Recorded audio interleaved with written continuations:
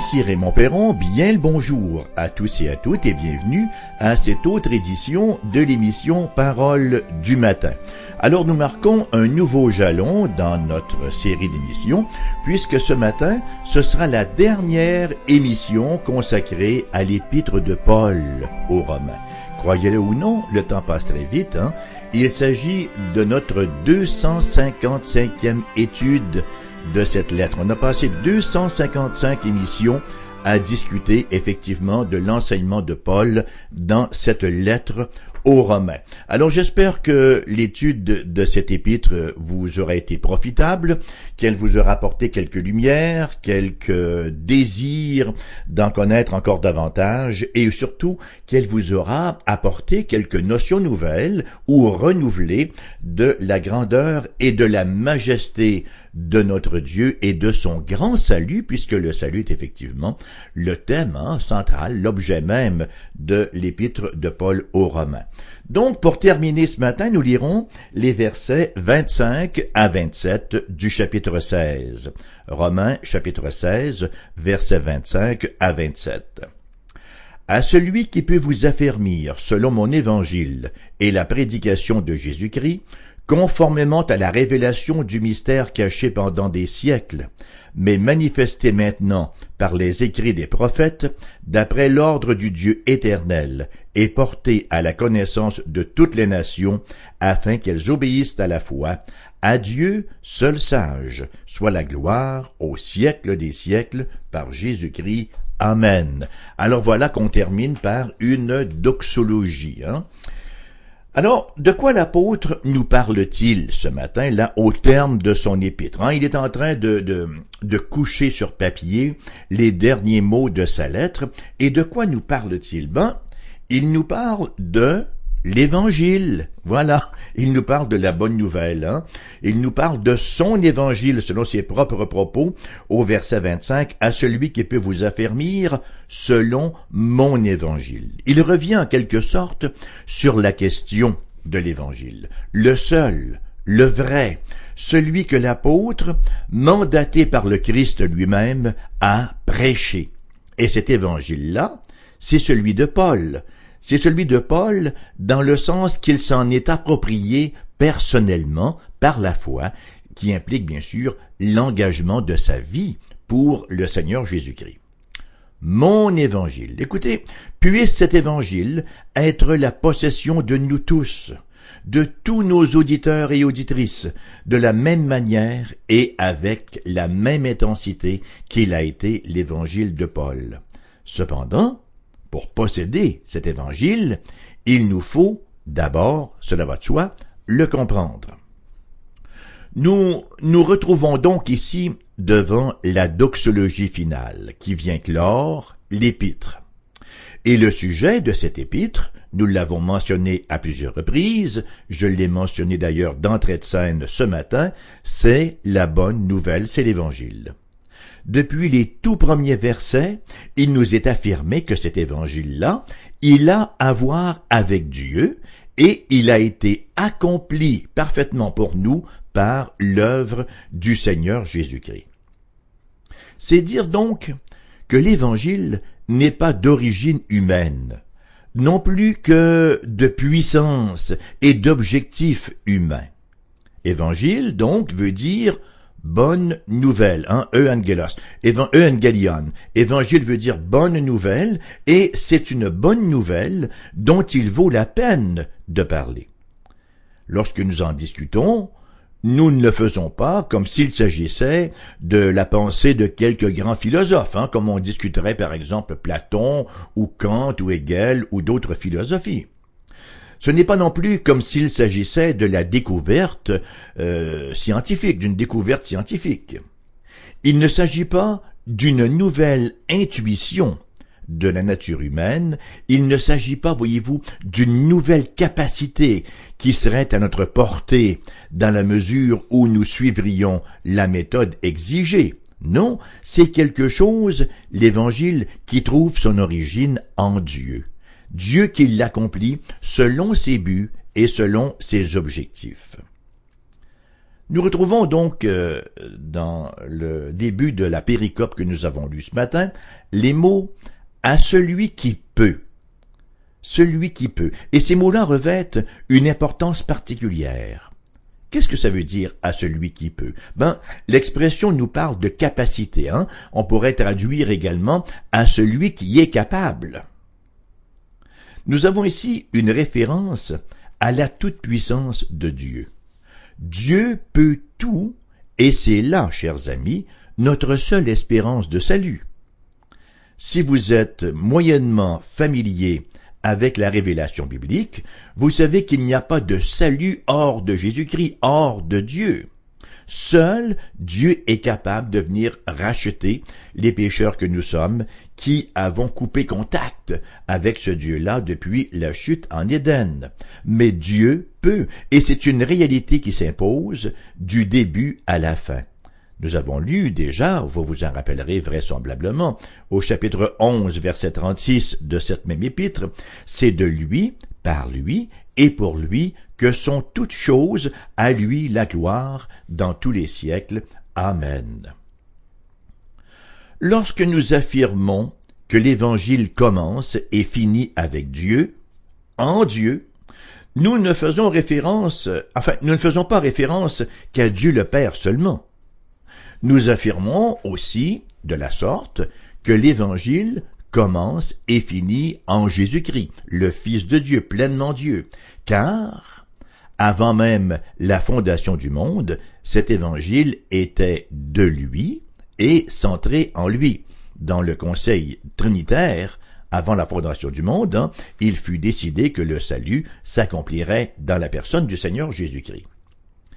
En vérité, c'est une vérité qui apparaît clairement en Romains d'ailleurs, alors que les versets finaux, les derniers versets, là, se veulent délibérément l'écho du paragraphe d'ouverture de la lettre où la prééminence de Jésus-Christ se manifeste encore. Permettez-moi de vous relire le chapitre 1, versets 1 à 6.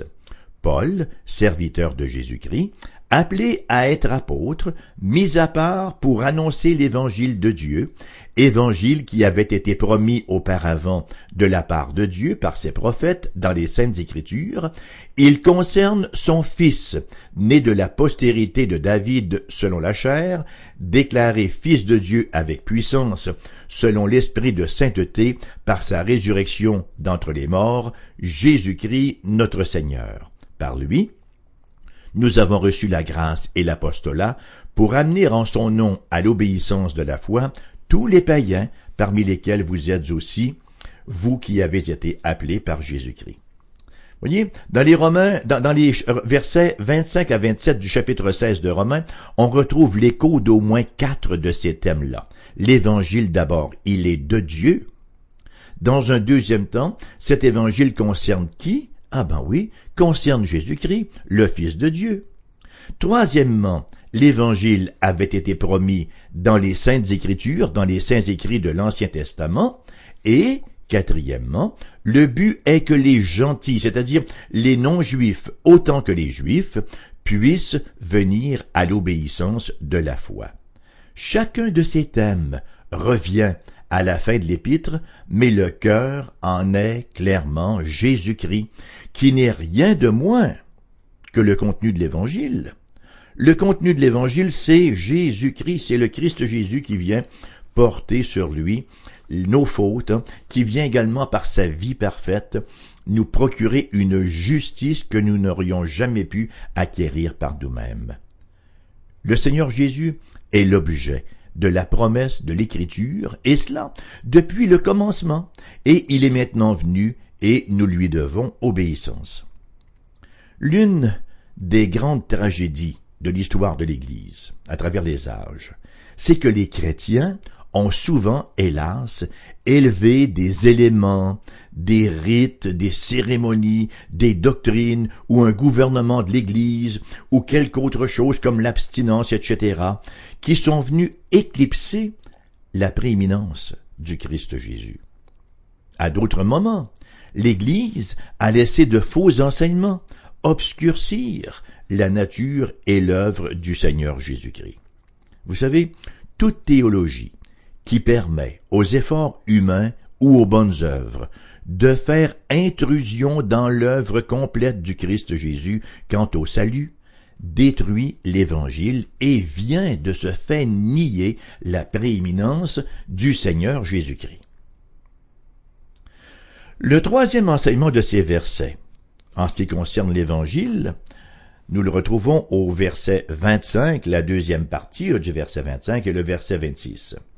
Donc, cet évangile concerne et la prédication de Jésus-Christ conformément à la révélation du mystère, un mystérion, du mystère caché pendant des siècles, mais manifesté maintenant par les écrits des prophètes, d'après l'ordre du Dieu éternel, et porté à la connaissance de toutes les nations, afin qu'elles obéissent à la foi.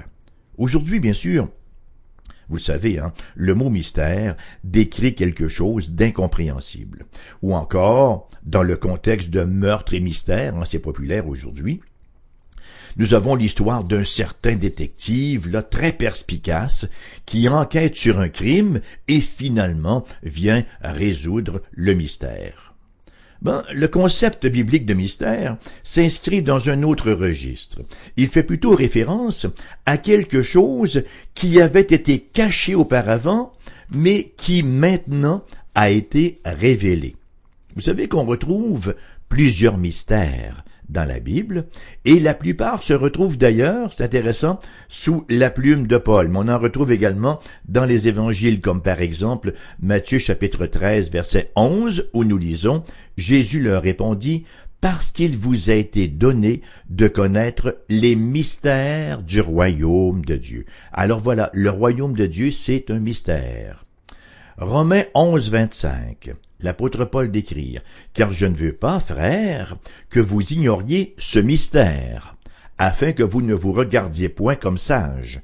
Une partie d'Israël est tombée dans l'endurcissement, jusqu'à ce que la totalité des païens soit entrée. » Dans Éphésiens chapitre 5, verset 32, « Ce mystère est grand, je dis cela par rapport à Christ et à l'Église. » 1 Timothée chapitre 3 verset 16.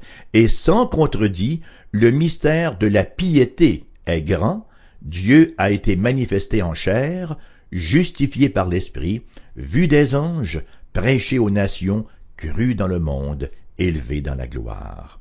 Et dans 1 Corinthiens chapitre 15 verset 51, l'apôtre de dire, voici, je vous dis un mystère, nous ne mourrons pas tous, mais tous nous serons changés.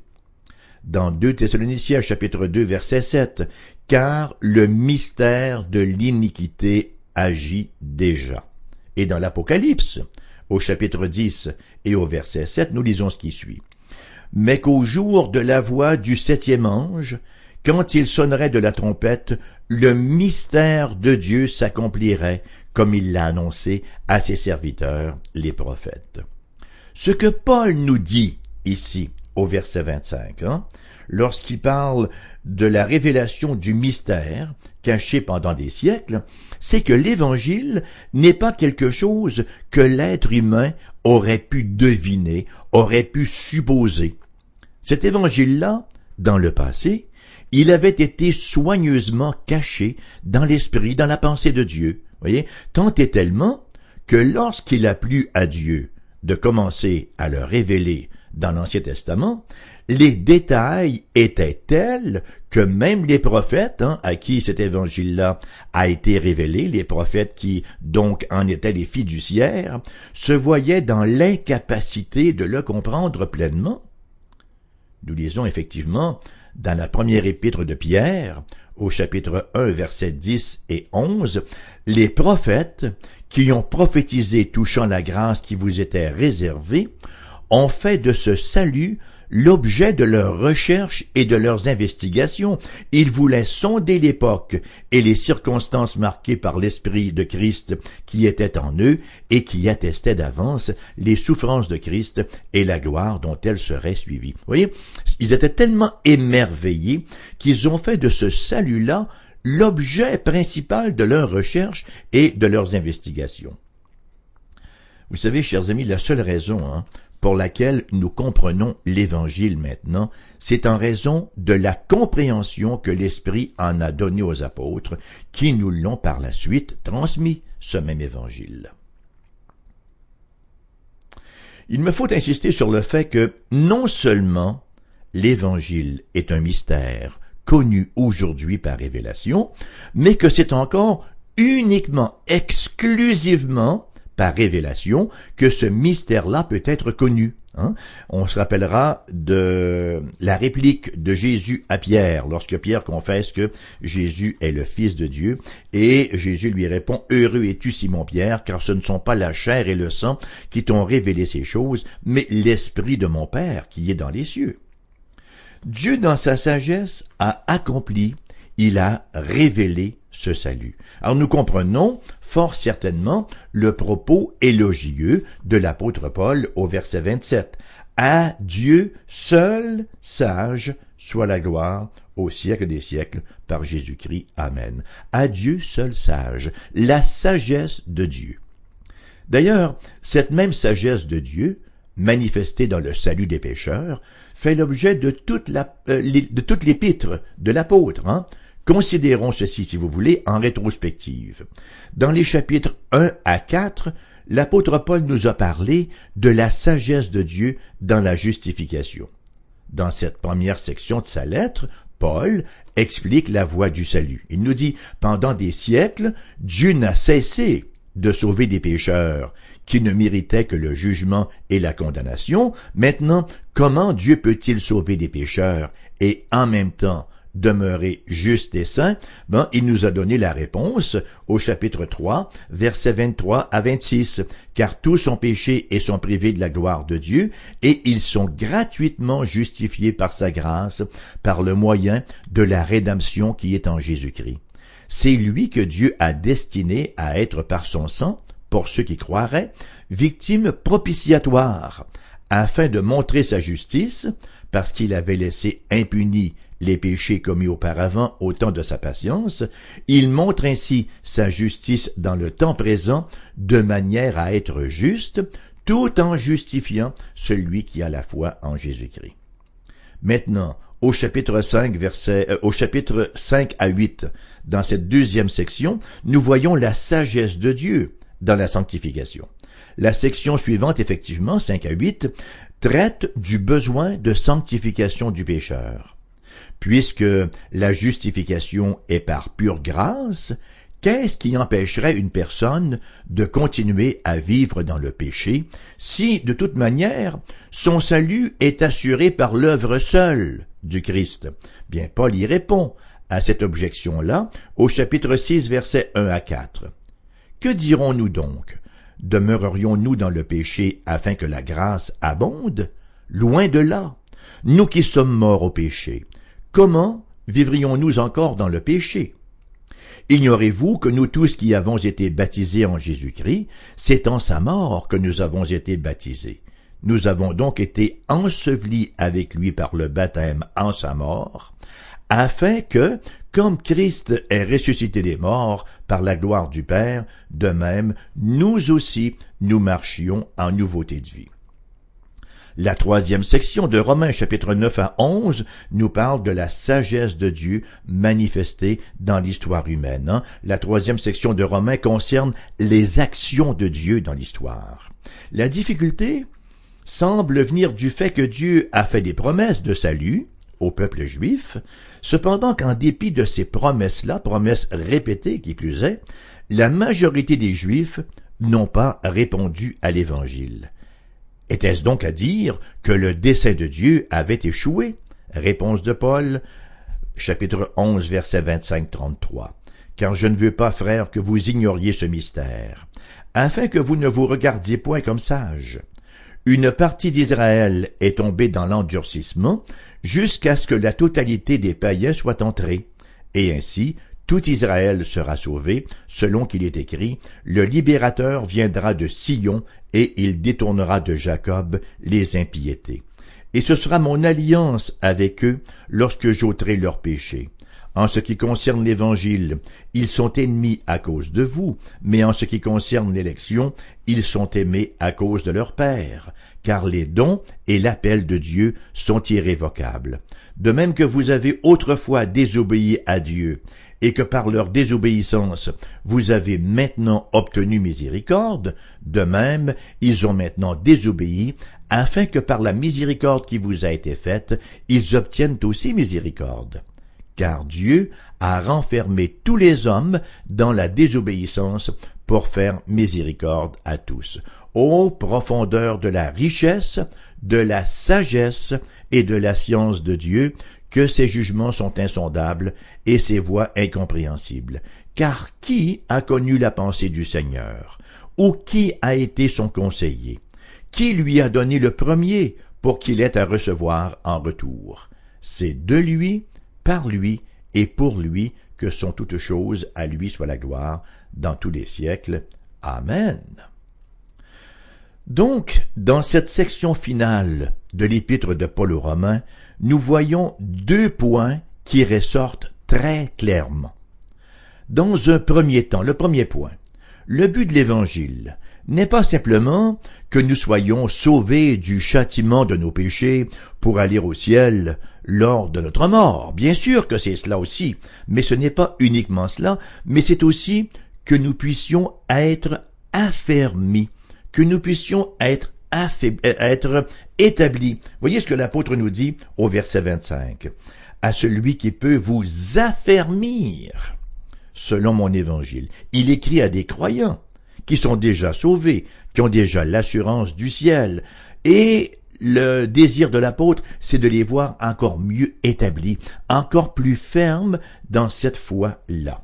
C'est le même mot, d'ailleurs, le mot qui est traduit par établi ici, qui est sterizo. C'est le même mot utilisé au chapitre 1, verset 11, où l'apôtre écrit « Car je désire vous voir pour vous communiquer quelques dons spirituels, afin que vous soyez affermis, sterizo. » Le mot littéralement veut dire fort, résolu, inébranlable.